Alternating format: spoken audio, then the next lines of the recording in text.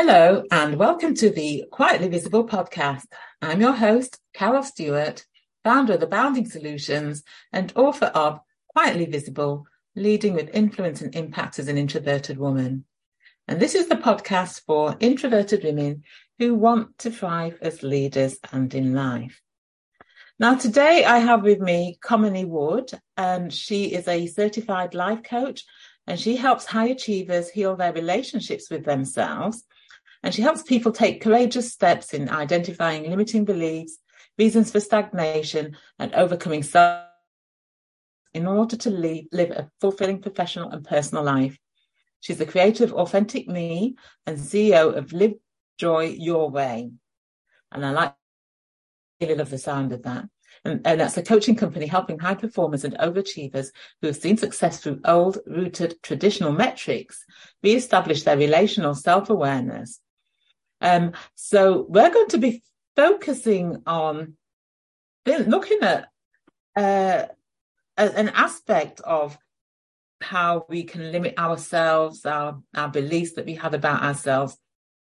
But we're going to do it mainly focusing on the topics of self-compassion and perfectionism, because those are topics that I've not really covered on this podcast. So it'll be interesting to have this conversation with Comini and share and get some of her brilliant insight to share with you all. So hello and welcome. Hi, Carol. Thank you so much for having me. It's great to have you here.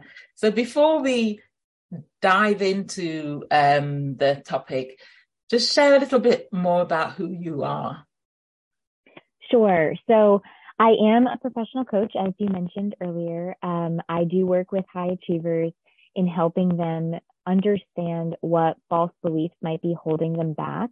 I myself am an introvert. I actually am grateful for how I show up in this world. I do think that there's so much power in being an introvert. From a personal level, I'm also the mom of 5. My oldest is a 21-year-old ballerina. I also have a 19-year-old, a 16, almost 17-year-old, 14, and 9-year-old. So that's me on a personal basis. But truly what I'm most passionate about is working with individuals on helping them create the lives that they want for themselves. Right. So tell us a little bit, what led you to this journey where you are today? Sure. So I actually grew up in a small town in Connecticut. I am of Indian descent. So being of, a predominantly white town in Connecticut. So my parents as immigrants and then my sister and I, we did look different. We weren't of the norm. And having a name like Comini definitely stuck out. So growing up, there was a sense of striving to belong. As a young girl, I didn't really know that's what I was experiencing, but there was this sense of wanting to belong and wanting to be accepted. And when I track back my own experiences with perfectionism and people pleasing, I recognized that a lot of that came from when I was younger and wanting people to be happy with me and okay with me. So that's where the people pleasing started. I felt like that's how I could prove my worth or find my belonging. And then of course the perfectionism came up through having immigrant parents. They were working really hard. I just didn't want to be a burden to them. Not anything that they said or did. It was just an internalization of messages and experiences that I had along the way, which led me into this idea of perfectionism. Take that into my adult years. And what really ended up happening, I mentioned I'm a mom. My children were actually my catalyst to my own awakening to how I was showing up in this world, because I started seeing my children emulate some of those behaviors and recognize that the only way that I was going to shift that and maybe pattern interrupt was to do my own self-work and self-evaluation and go through my own self-transformation. So that was what was happening on a personal level. In my professional world, I had really expanded into running my husband's law practice at the time. And in that capacity was really working closely with individuals on helping them figure out what they wanted from a professional standpoint, which led into also supporting them from a personal standpoint. So I took that professional experience and this personal transformation that I had gone through and realized that that's actually where my zone of genius is and what my calling really is. And so that's when I really went all in on making sure that I was trained in an effective way. So went through certifications and also just modality training so I could be really supportive of my clients depending on how they assimilate information. Went through all of that and created this business that I have today, which is, like I mentioned, working with people one-on-one, helping them figure out what's next for them. Right, thank you for that. And something that you said sort of reminded me of my experience, how I became more self-aware, and that was you mentioned about when you had your children and recognizing that they were starting to emulate some of what you were doing. I remember when my son was younger, and I separated, his dad and we separated, and I recognized, because I lacked confidence and belief in myself and so forth. But I recognized if I wanted him to grow up to be bold and courageous, that I needed to model my behavior. And so that's when I did a lot of work on my self-development and getting to know and understand myself. Absolutely. Yeah. Isn't it amazing how our children can really be a catalyst when they mirror certain things back to us, or they just illuminate, what's happening for us on an individual basis. It is amazing, isn't it? You know, we can learn a lot from our children, and they show us a lot and they teach us a lot as well, don't they? Absolutely. Yeah. So so in terms of you sort of talked about the perfectionism and you've been able, and the people pleasing, and you've been able to identify where that stems from. And so how did you go about addressing that and overcoming that perfectionism? Yeah. So, one of the things that I often will say to people is that it's not about getting rid of certain personality traits.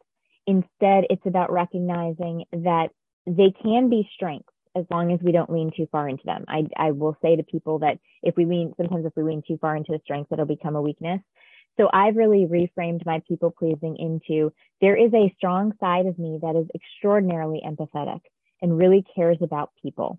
So there's a part of me that still wants to support people. And if I can help them or do something for them, I will. But I now do it with boundaries, right? So that's how I hold myself accountable to not overindulge, overfunction, and really lean too far into the people pleasing.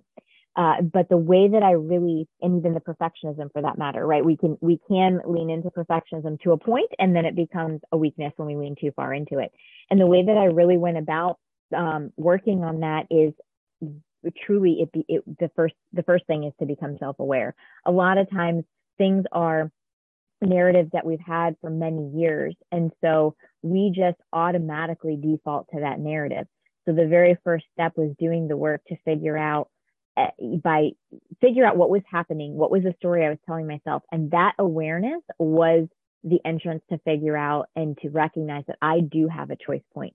So I had a choice point. Let's take people pleasing, for instance. There's a choice point for me to recognize that I can continue going down this people pleasing path with this narrative that that's how I prove my worth. Or I can recognize that my worth is actually in my own being. Doing things for other people doesn't prove worth. It's just the act of doing for others. And I can continue to lean into that when I choose to, but boundaries are extraordinarily important. And so really that's where the work was for me, was making sure that I was starting to take committed action towards setting boundaries around what I'm willing to say yes to or wanting to say no to. And those boundaries are so important, to have those boundaries to protect ourselves, to look after ourselves. And so before you started to do the work on yourself, what sort of effect was perfectionism and people pleasing having on you? The truth is I had I had lost my own identity, in the sense that I lost track of my own needs and desires, because everybody else, their needs and their desires took priority. So what I was realizing was I was over functioning and over giving. So some of the effects did result in a little bit of resentment, where I was exhausted and a little burned out, but also it was just self-abandonment. It was loss of, what do I really want? What is actually the thing that brings, or the things that bring me joy. And it's not because, and I do not blame other people, it's taking ownership of again, the narrative and the story that I was living into contributed to that. So in order for the transformation to happen, we do have to look at what's our part in this. Now, it is true that people get used to you being a people pleaser. And so when you start to change, they might not like it as much. but the truth is we have to own our part. And that's where the work was for me, was owning my part, recognizing that's how I was showing up. And then again, really doing the work to figure out what were my values, what are my core values, and then taking that and taking committed action based on my value system. Yeah. And what do you think would have happened if you just had carried on without intervening in that way, or developing that self-awareness? I do believe that, first of all, the pattern would not have been interrupted for my children. I do still see moments of perfectionism in my kids. They are high achievers. However, I do think that it would be different. I also do believe that I would have continued on autopilot.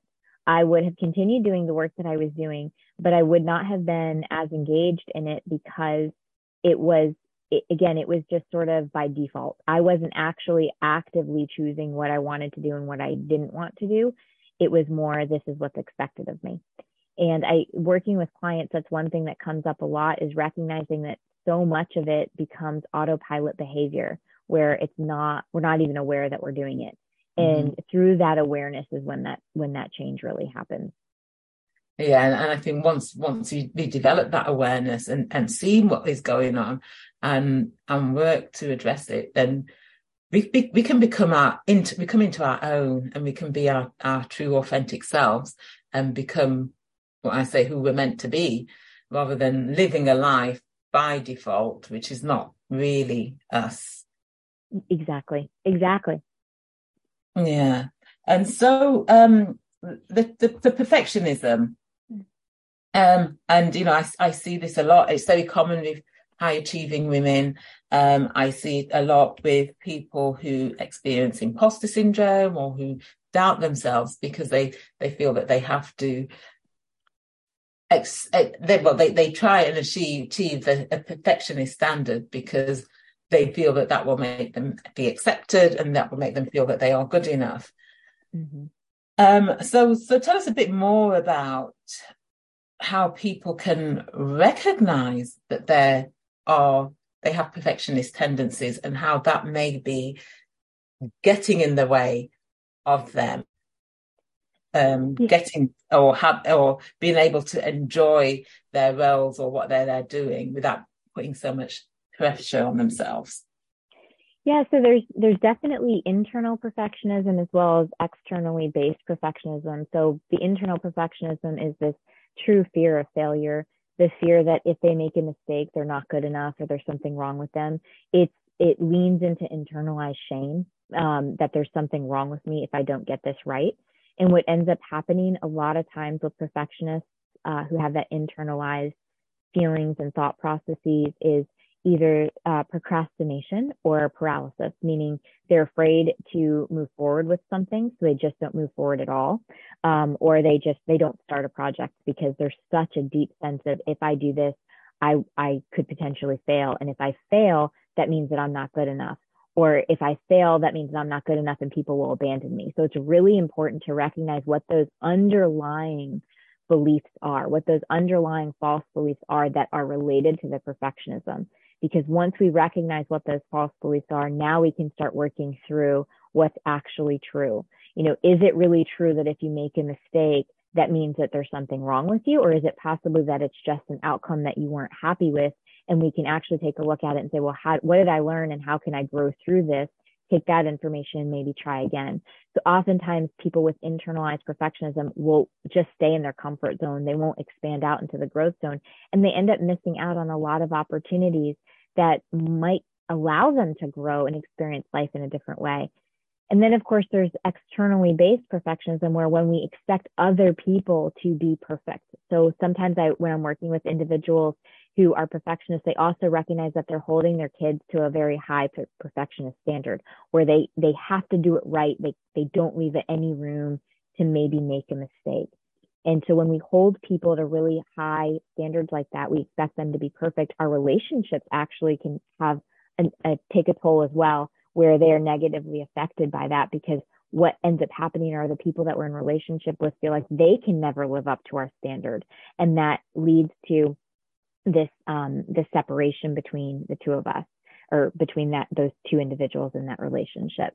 So what we're really finding with perfectionist tendencies, while on the surface it's like, oh, we just want things to be really done really well, what ends up happening is, if we internalize it, we can hold ourselves back, and also we can have a negative effect on the relationships that we have as well. Yeah, and I it's something I see a lot, as I mentioned, in the work that I do, and particularly when it comes to that external perfectionism, or our outward, someone's outwardly perfectionist, and as a leader, the pressure that people can put on their team members, because they have this unrealistic expectation, and I've seen it where leaders just without having that awareness that is what is going on for them, their teams are like walking on oh gosh, what do you call it? Walking on, and they're scared to so they may be getting results done, but there's no relationship there, because they're just doing as they're told. But there's that fear, because they're not able to live up to what is expected, and all the pressure that is put on them to achieve this unattainable standard, that then makes them affects their relationship with the leader, as well as puts them under a lot of stress and strain as well. Yes, and it's that's a great point. And also what that ends up doing is it leads to a lot of burnout for individuals whose team leaders are expecting perfection. Those individuals don't feel like they can ever live up to it. It's not good enough. And then that does lead to a lot of burnout. Yeah. And so people need to be aware of that. And so before we sort of go back to sort of looking at and moving on to looking at self-compassion, so what sort of advice, or what would you suggest to somebody who is experiencing perfectionism? Well, one of the things that I routinely talk about, and just from my own personal experience, is slowing down and paying attention to the stories we're telling ourselves, right? So paying attention to what that inner voice says, because that inner critic or that inner voice is going to allow us, it's going to illuminate to us what the narrative is. And once we have that narrative, once we're aware of that narrative, we now can start challenging it and saying, well, what's actually true here? What's actually true about the situation that I have in front of me? So that's one thing that I will routinely talk to people about, in terms of just becoming aware of the perfectionist tendencies and thought processes, and really giving one permission to name the thoughts that we're having. So it allows for a room between us as an individual and the thought. It's referred to as diffusion. And what we're really trying to do is diffuse ourselves from the thought. So if we can notice the thought and name the thought, and what I mean by that is, I'm noticing the thought that if I do this and I mess up, I will be viewed as a failure. Now we are giving ourselves a little bit of distance from who we are as a person and the thought that we're having, because the truth is, it's just a thought. And we will have thousands of thoughts in a given day, and we get to choose whether or not we're going to give that thought our energy and our attention, or whether we can then say, wow, that's a thought that if I mess this up, I'm going to be a failure. Well, what's actually true is that I have never done this thing before. I'm going to do the very best I can. And no matter what, I'm going to learn from this situation, and I can take that information and move forward. Now we're noticing the thought, and we're giving ourselves permission to respond in a very empowered way, rather than letting the thought run whether or not we engage in whatever action we were about to take. Yes, and taking or becoming aware of our thoughts, I think, is so important, because a lot of people don't really pay attention to what they're thinking about. And as you said, you have thousands of thoughts a day, and those thoughts, they shape what we think and how we see ourselves and how we act and behave. And just because somebody thinks something doesn't mean that they have to believe it if it's not true. Exactly. But Exactly. I do think that is something that we should encourage more people to do, is to stop and just reflect on their thoughts, their thought life. Like how as children are taught to brush our teeth twice a day, first thing in the morning and last thing at night.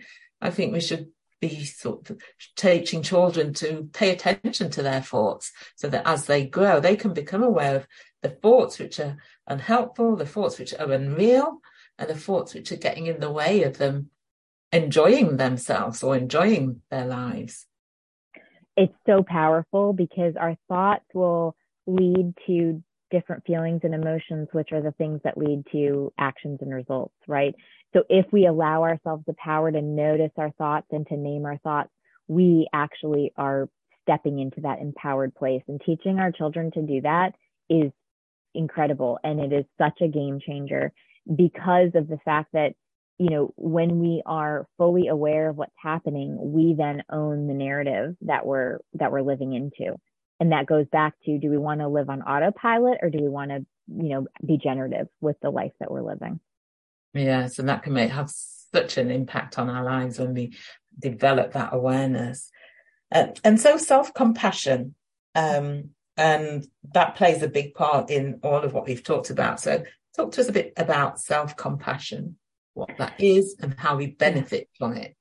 Yeah, so Kristen Neff is the leading researcher in self-compassion, and her work is incredible. So I definitely would encourage people to check it out. Self-compassion is absolutely vital when we're talking about how do we break down perfectionism, because what self-compassion is all about is kindness over judgment. The concept of common humanity, meaning that other people have experienced something similar, maybe not the exact same thing, but something similar, and we can recognize that we can lean on those individuals for support as we go through something. We don't have to be isolated and going through things alone. And then that third pillar of self-compassion is the concept of mindfulness, present moment awareness. Because so much of our day, I think there's a study out there that says 47% of our day, we're living in the then or there. And what's meant by that is we're either ruminating over the past or we're worrying about the future. And so self-compassion is about coming back to this present moment. What is happening for me right here and right now?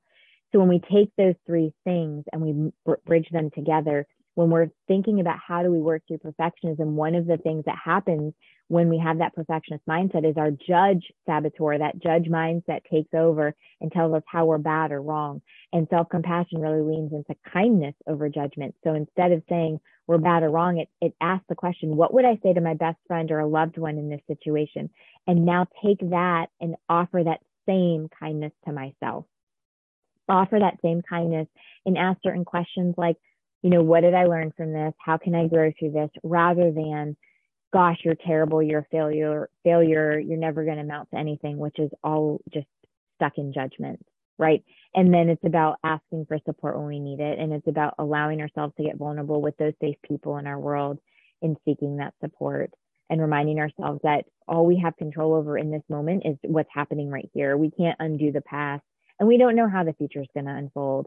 So it's about being in the here and now, and how do we want to take this experience and continue to grow through it rather than maybe potentially being a victim of it. Yeah. And so that's that self-awareness to be kinder to ourselves. And I know for some people that can be challenging because it's going against what they've always done. Mm-hmm.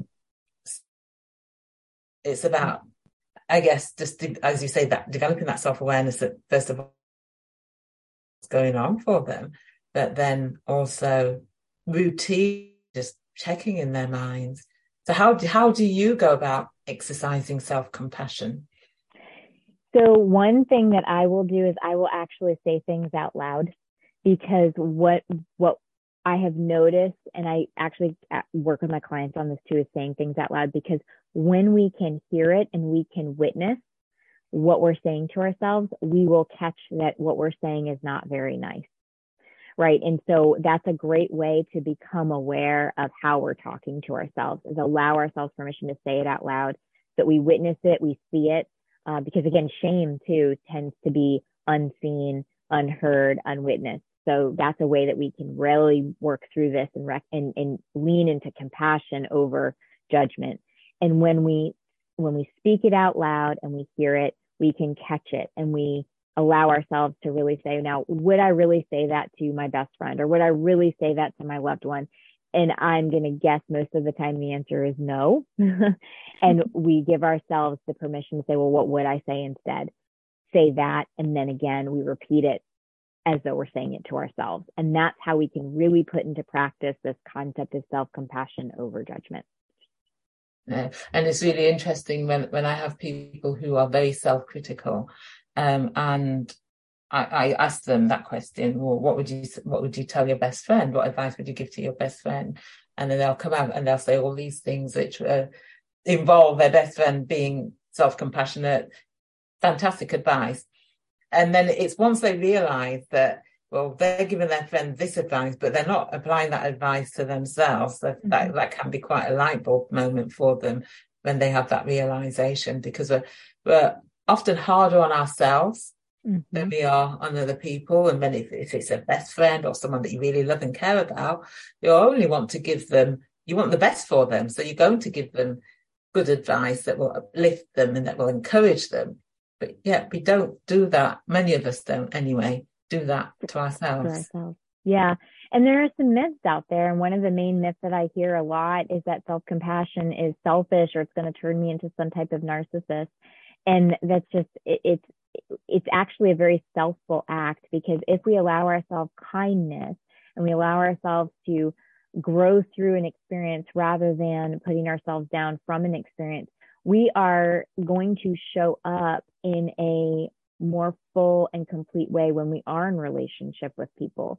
So it's actually the opposite of selfishness. And instead, it's a very selfful act, so that we can continue to show up as our true and authentic self when we are interacting with others. Yeah. All right. Thank you. So this is a great conversation. So thank you so much.